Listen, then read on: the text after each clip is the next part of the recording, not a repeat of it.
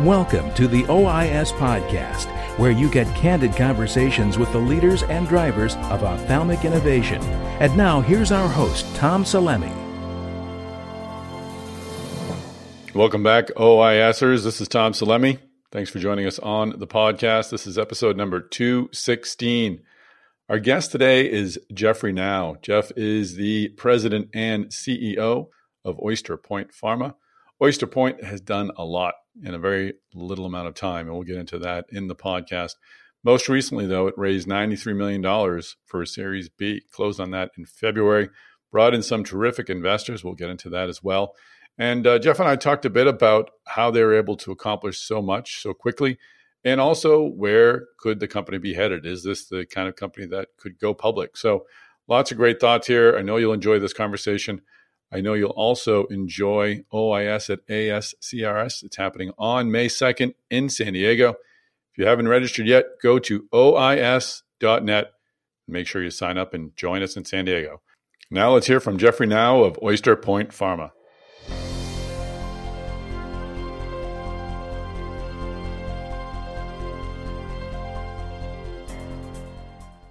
Well, Jeff Nau, welcome back to the podcast. Tom, thanks for having me on again. When you raised your $93 million and we're going to have you on the podcast, I had envisioned sort of looking back into the history of Oyster Point, sort of chronicling its growth. And then I looked at when our first podcast was, and it was about a year ago, a month ago. This thing has grown like wildfire in terms of clinical progress and fundraising progress. So let's hit upon that without getting into details of the past year as to what the events were, because we will cover those later on. What has the last year been like culturally, as an atmosphere? I mean, does it feel like you're traveling at a kind of a breakneck pace, or has it been slow and measured, and it just you're just getting a lot done with very little fury? It's an excellent question. I think the first things first is it's just really a testament to the team we have here. And we have a really great group.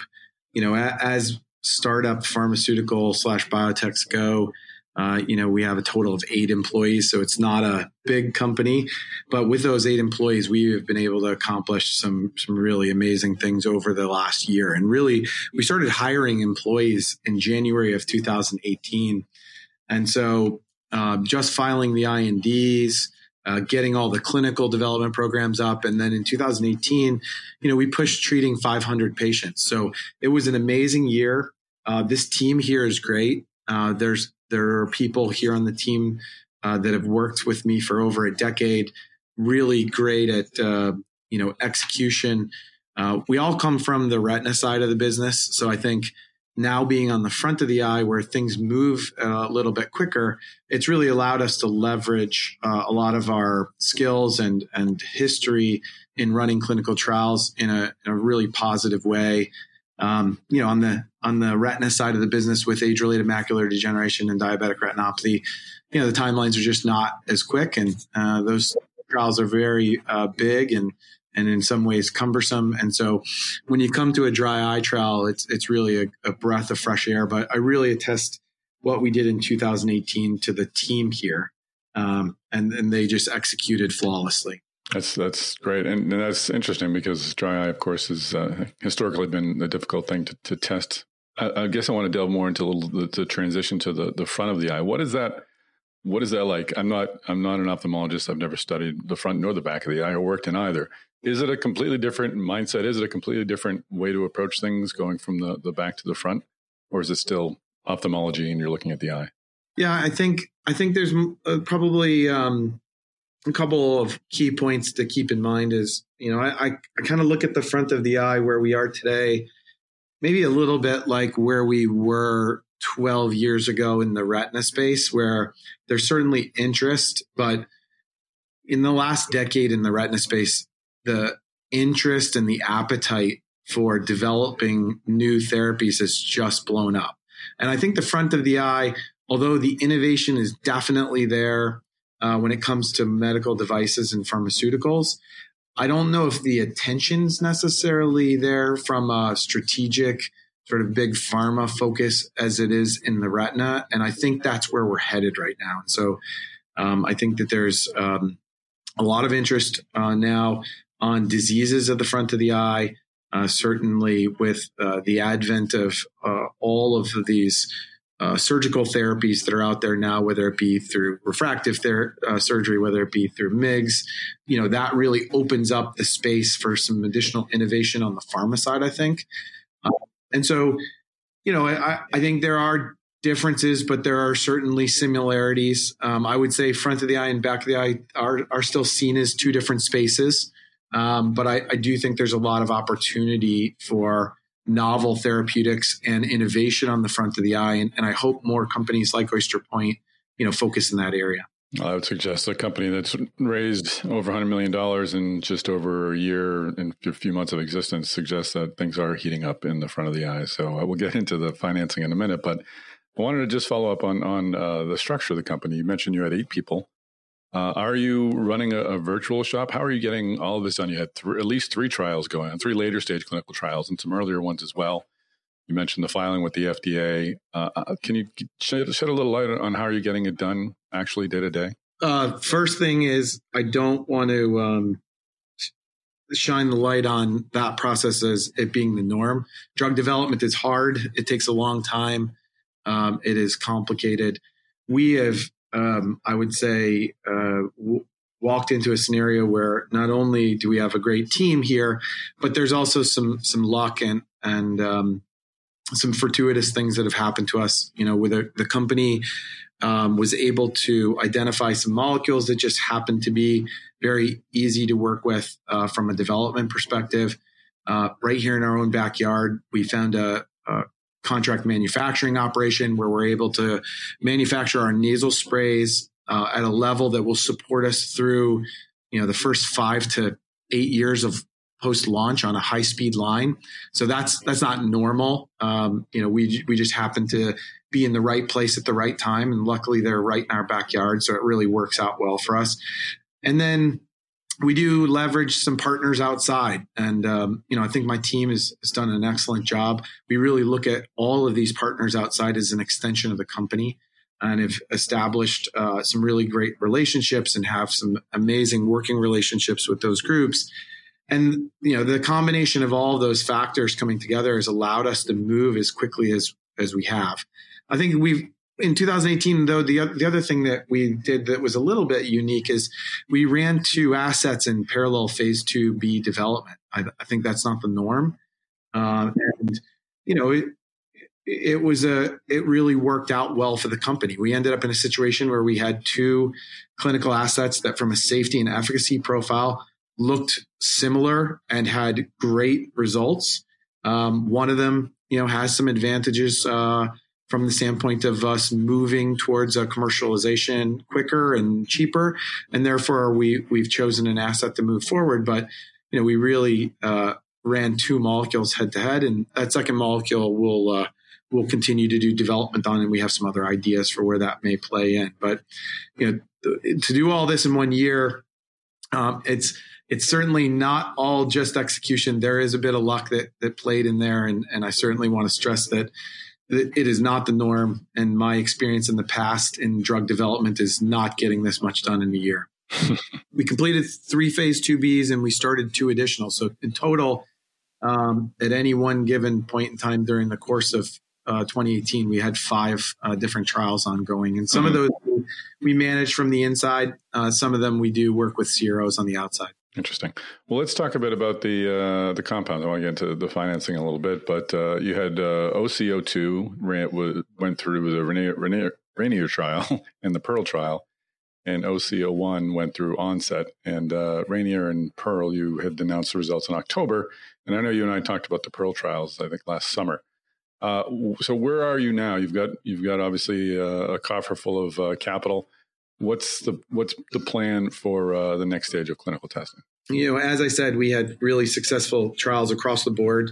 One of the interesting things about what we're doing is the 2 molecules that we developed looked very similar from a clinical safety and efficacy perspective across trials, but also across molecules as well. So if I was to lay the data over OC01 over the top of OC02, you wouldn't know which molecule you're looking at. And so that's important. We've really identified a class of molecules, or at least a subset of that class, that we think are really important. And then from trial to trial, we have reproducibility. So we have high probability as we move forward that we'll be able to reproduce these results. The company is moving now from phase 2B to phase 3. We've had our end of phase 2 meeting with the FDA, so we have a very clear plan on moving forward in the design of the phase 3 trial, which we hope to talk about at OIS at ASCRS. And one of the really positive things that's happened to the company to also speed up this process is we did submit the ONSET clinical trial as to the FDA as one of our registration trials. If you remember back in the ONSET clinical trial, in the 0.1% dose, we hit both signs and symptoms endpoints, actually multiple symptom endpoints in that study. And that trial was submitted to the agency as part of our end of phase 2 briefing package. And we have some agreement that trial would satisfy one of our registration requirements. So we have one additional phase 3 trial to do to then submit for approval. And we intend to start that in the midpoint of this year. So this year you'll be running one phase 3 trial and then some phase 1 trials? So we'll be running one phase 3 trial for our OCO1 compound. And then we have 4 other molecules that we are working on in various earlier stages of development. Although the OCO2 molecule that we have been working on is again another phase 3 ready asset that we are actually very interested in some additional indications that we'll probably be ready to talk about a little bit later in the year. So why not go forward with a phase 3 of OCO2? I'll go back to just reiterating that we have 8 employees. So hire some more. Come on, Jeff. We're working on it. Although making sure you're keeping an eye on the ball while you're building a company is a fun prospect. I think the 2 molecules, like I said, look very similar from a safety and efficacy standpoint. But obviously, with OCO1 being a 505(b)(2) molecule, the amount of capital that will be needed to get that drug to an approval, as well as how quickly we can move that drug, because we can leverage much of the preclinical safety work. Obviously, that drug's been in 20 million patients worldwide, so a lot of safety data to support that product. It just allows us to move to the clinic that much quicker. We're going to take a quick break from this conversation to let you know that it's not too early to sign up for OIS at ASRS. That's happening on July 25th in Chicago. In fact, if you register before April 25th, you'll save $200 off of the full price. So please don't wait. Go to OIS.net to register for OIS at ASRS. And if you know you're going to OIS at AAO as well, you can still benefit from our double play. Go to OIS.net. You'll see our bundle packages there. You can also look up the triple play if you want to attend all 3 OISs, including OIS at ASCRS, which again is happening on May 2nd. Now let's get back into this conversation with Jeffrey Now. And pardon me if you've said this, but how has that drug been in 20 million patients? Yeah, so the active pharmaceutical ingredient for that compound is the same API as in the drug Chantix, which is varenicline tartrate for smoking cessation. So obviously, there's been a lot of patients worldwide that have been on that drug. Certainly, the dose of the drug that we're delivering is reformulated for delivery into the intranasal cavity. And, certainly at a much lower dose than the daily oral dose, but lots of experience with that drug. OCO2 does have clinical experience. It was run through phase 2 clinical trials for other indications, but certainly not in 20 million patients and not an approved product. So OCO1 provides us a number of advantages on getting to that market faster. And are all of your drugs delivered through the nasal spray or a nasal spray? Some of the drugs in the pipeline that we're working on certainly will not be nasal products. OCO1 and OCO2 at this point in time are. Does that make trials any different, easier, or more difficult? I mean, they're relatively easy to administer, I suppose, better than eye drops. Does it change the formula of running a trial when you do a nasal spray? It can be complicated. So I think when when we look at it from a patient perspective, I would say a vast majority of the population, at least in the US, has experience at some point in their life with taking a nasal spray. So this is not a novel way of delivering pharmaceuticals. And certainly for many of the patients that fall within our clinical studies, they are much happier to use a nasal spray than they are an eye drop. So they don't have to worry about missing their eye. They don't have to worry about the sensation that's associated with delivering them. And the nice part about the nasal spray and the way we deliver the nasal spray is the receptors are very anterior in the nasal cavity that we're going after. So it's very easy for the patient to deliver a dose to stimulate those receptors.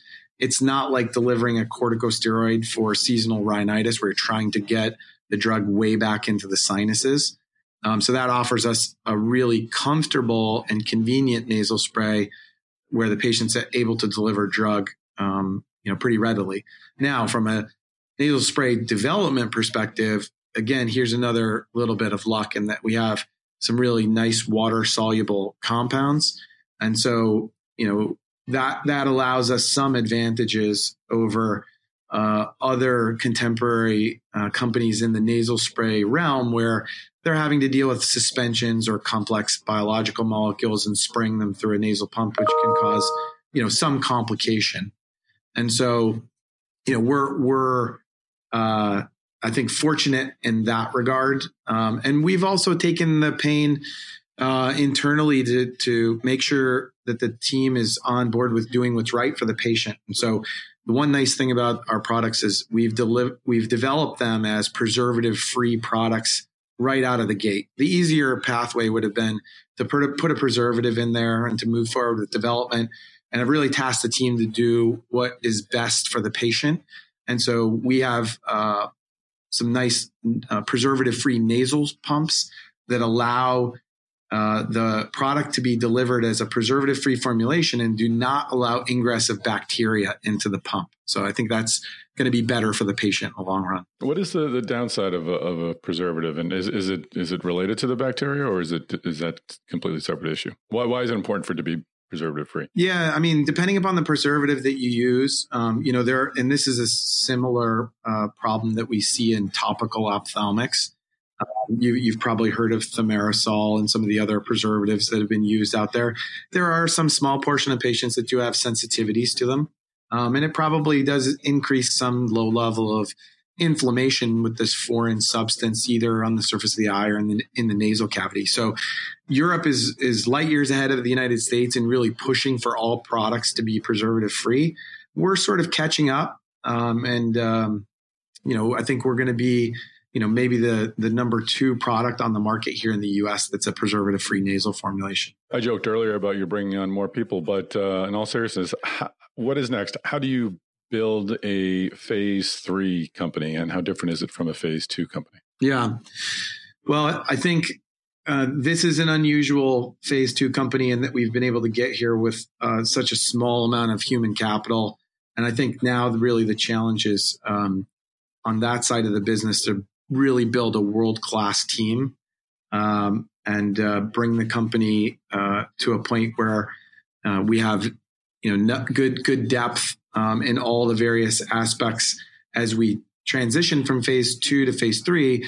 Now we're starting to really think about what's beyond phase 3 commercialization, and that impacts not only manufacturing, it impacts sales and marketing and building out sales teams. And so now we're really focused on, let's get a world-class team of management in here that really can run a company. We've got some plans as we go forward to, build this company out to be something really great. I think in the ophthalmic space, as you probably see, we see a lot of consolidation at the top. We see a lot of startup work. The mid-size ophthalmic pharma company is a little bit of a dinosaur to a certain extent. And there's a few out there striving to be. And I think, we're planning to be in that category. And when you have a product that's upwards of $1 billion in market potential, I think that's, something that you really need to think about. And let's talk a bit about the process of fundraising. I was looking at your your list of events, and you actually presented it. I didn't see it there. What didn't make it inside of JP Morgan, but you presented it at JP Morgan, which I thought was pretty remarkable for, again, a year-old startup. What is the process? Well, first, tell me about how was presenting at JP Morgan. Was this your first time, I assume, presenting at JP Morgan? Yeah, this was my first time. I think I've been to JP Morgan maybe 12 times, probably the second time I've actually had a badge to go inside the meeting. So that's always a bit of a badge of honor to just get a badge, and then to present is a whole nother level. And so, we were really fortunate, and we really appreciate the guys over at JP Morgan for giving us an invite. For a company our size, it's really great to be in an environment like that, to be able to present in front of those caliber of investors. And for me personally, it was fun. It was a great time. I will say the room's smaller than the OIS room. Slightly. What day did you present on? We presented on, I think, Monday. Oh, all right. Correctly, yeah. So it was still a good day. Yeah, it's prime time. Yeah, that's right. So what was that part of the fundraising process? Well, let me back up my question. When did you start fundraising? You ultimately closed at $93 million. What was your target? And talk a bit about the process, how you rounded up this really great syndicate of investors. So we have a great management team here. Mark Murray, our CFO, and Michael Ackerman, our chairman. We really started this process in the August, September time last year. And this was before we had readouts from our Onset and Rainier trials. So this is while those trials were still ongoing. So for us, it was a bit of a risk in that we were going to go out and start getting everybody up to speed on Oyster Point, knowing that we were going to have some pretty important data readouts, and obviously not knowing what the outcome was going to be. But we put together a great plan, which is we presented to banks, we presented to venture capitalists, we presented to what are termed crossover investors, and we intended to really get everybody up to speed before the data came out, so that once that data came out, we weren't wasting a lot of time really telling the story. The story was out there. They knew the story. They knew when data was coming. And then after data, we were able to really move really efficiently in going back to everybody and saying, okay, we talked to you about the story. You know all about Oyster Point. We told you that there was data coming. Here's the data. Let's go through it.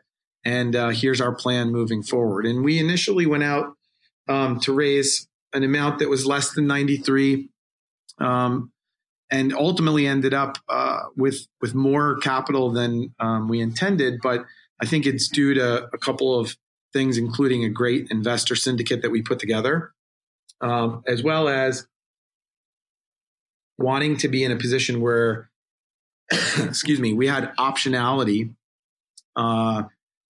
with 2019. So we wanted to raise enough capital that would take us to FDA approval, which we accomplished.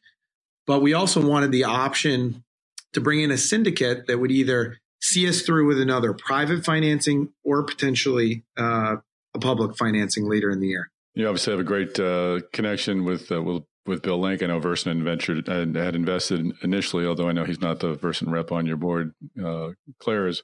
And you've got Flying L now in there. And Falcon also? Are they also an investor? Yes.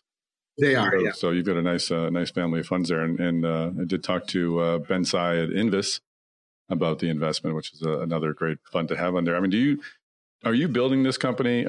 Do you have a financial, an ultimate outcome in mind in building this company? Is this an IPO company? Is this a company to be acquired? Do those thoughts even enter your head? Yeah. I mean, all of those thoughts enter into our head. And I think when a company gets to the stage where we're at, one of the important things that we ultimately had to come to an agreement on is, what is it that we're building? Are we building a company that ultimately, we want to be acquired? Are we building a company that we want to build a company and take it and commercialize this product ourselves and start to bring in additional products and really build an organization. And I think, you make different decisions along the way, whether your goal is path A or path B. We wanted to bring in a syndicate of investors that were not looking to just take this company and just flip it into the public markets. We wanted to be very thoughtful about what's the next step in the life cycle of the company. We wanted to be very thoughtful about who we brought into this syndicate so that if we all decided that we were going to do a public offering, then we could. And if we decided that we were going to stay private, we could also do that. I mean, some of that is also just wanting that optionality because as we were transitioning from 2018 into 2019, if you remember back, there was a lot of turmoil in the market. There was questions about what 2019 would bring from an IPO perspective, because obviously 2018 was such a great year for companies being able to get out into the public market. And now, the other thing that we have to contend with is 2020 being an election year. And so as the further we get into the year, the more potential turmoil that hits the markets. And so, we really wanted to be well capitalized through FDA approval and not have to raise capital if we didn't want to. But we wanted that option. And so, the group that we have, I think, really represents a great group of investors that are smart, thoughtful, and really support the company in making the best decisions moving forward. Yeah, I can't imagine 2020 being filled with turmoil because of the election. No way. Could not happen. Good call. I didn't think you'd factor that into it, but it makes a lot of sense. Final question. And we talked about this when we spoke the first time over a year ago. Just the off the tech experience, the phase 3 experience. How is a phase 3? I mean, that's obviously different than a phase 2, but what are the differences in a phase 3 trial to phase 2? And how does your past experience in managing phase 3 trials, how is that influencing Oyster Point going forward? That's a great question. I think when you're in phase 2, for the most part, obviously the size of the trial and the number of centers that you're involved with is much smaller. And so I would say by and large, the ability for the company to be more engaged and more present with those studies is there. So, when you have to manage a study of 3 sites or 4 sites, it's very easy to sort of keep in touch with those sites, make sure that you're understanding what's going on during the course of the study, make sure that you're giving all the support that you need to those centers as they have questions and they're screening patients. When we start to get up to a phase 3 size study, and we exponentially expand the number of centers that we're using, that dynamic changes. And there's not a really easy way to keep it steady, but you have to really try to minimize the amount of change. And so that's part of the reason for our head count going up is we want to make sure that we're still giving the same attention at the site level as well as with our CRO partners that we did in the phase 2 trials, and make sure that we have good oversight there and that we're planning appropriately. So, one of the things with dry eye trials that I think is a little bit different in many cases to what we did in the retina world is, we often do block enrollment. There are so many patients out there with dry eye disease that we have, 10, 20, 30 patients come in at a visit at a site on a given day and enroll in a study. In the AMD world or the diabetic macular edema world, that is not a possibility. So you're waiting for patients to roll through, especially now in the days when anti-VEGF therapy is so prevalent. To find a treatment naive patient is a needle in the haystack. And so, that block enrollment is a bit of a godsend, but also can create some challenges. And so planning and execution is critical as we move to phase 3. But I have high confidence in our team. We got a great group of people, both inside and with our CRO partners. And I think phase 3 is going to be excellent. I mean, the other key factor is that I think is important for us. I think we have a high probability of success just based on the fact that we have highly reproducible data. The study design is not changing from phase 2B to phase 3, other than increasing the number of patients that will be enrolled. And outside of that, we've tried to keep all other factors really stable. Terrific. Well, I appreciate all the great news coming out of Oyster Point. We're happy to have you on again next time you achieve your next important milestone. And I really appreciate your thoughtful responses. A lot going on over there, and it's clear that you're thinking things through. Great. Well, thanks, Tom. It's always a pleasure to be on, and appreciate it. And we look forward to seeing you at the OIS at ASCRS. Well, that is a wrap. Thank you so much, Jeffrey, now for joining us again on the OIS podcast. Thanks also to our Healthegy team, including our producer, Rafael Escamilla, for putting together this podcast. Finally, thank you, OIS podcast listeners, for joining us once again. If you haven't subscribed to the podcast, please do so. You can get future podcasts sent directly to your listening device. Please also tell your friends and colleagues about the podcast. You can do that on social media, or you can do that however you want to do, via email, via text. You can share these things on your phone. Just push the share button and let other people know you've learned a lot about Oyster Point Pharma. Finally, if you'd like to reach out to me, I am on Twitter. So if you do share this on Twitter, you can tag me. I am at MedTechTom, or you can reach me via email, tom@healthegy.com. Healthegy, it's like the word health, followed by the letters EGY. Healthegy produces this podcast and the OIS events, as well as many other healthcare podcasts and conferences. So go to healthegy.com for more information about what we do. Thanks again for tuning in, and tune in next week. We'll have another great tale of innovation for you on the OIS podcast.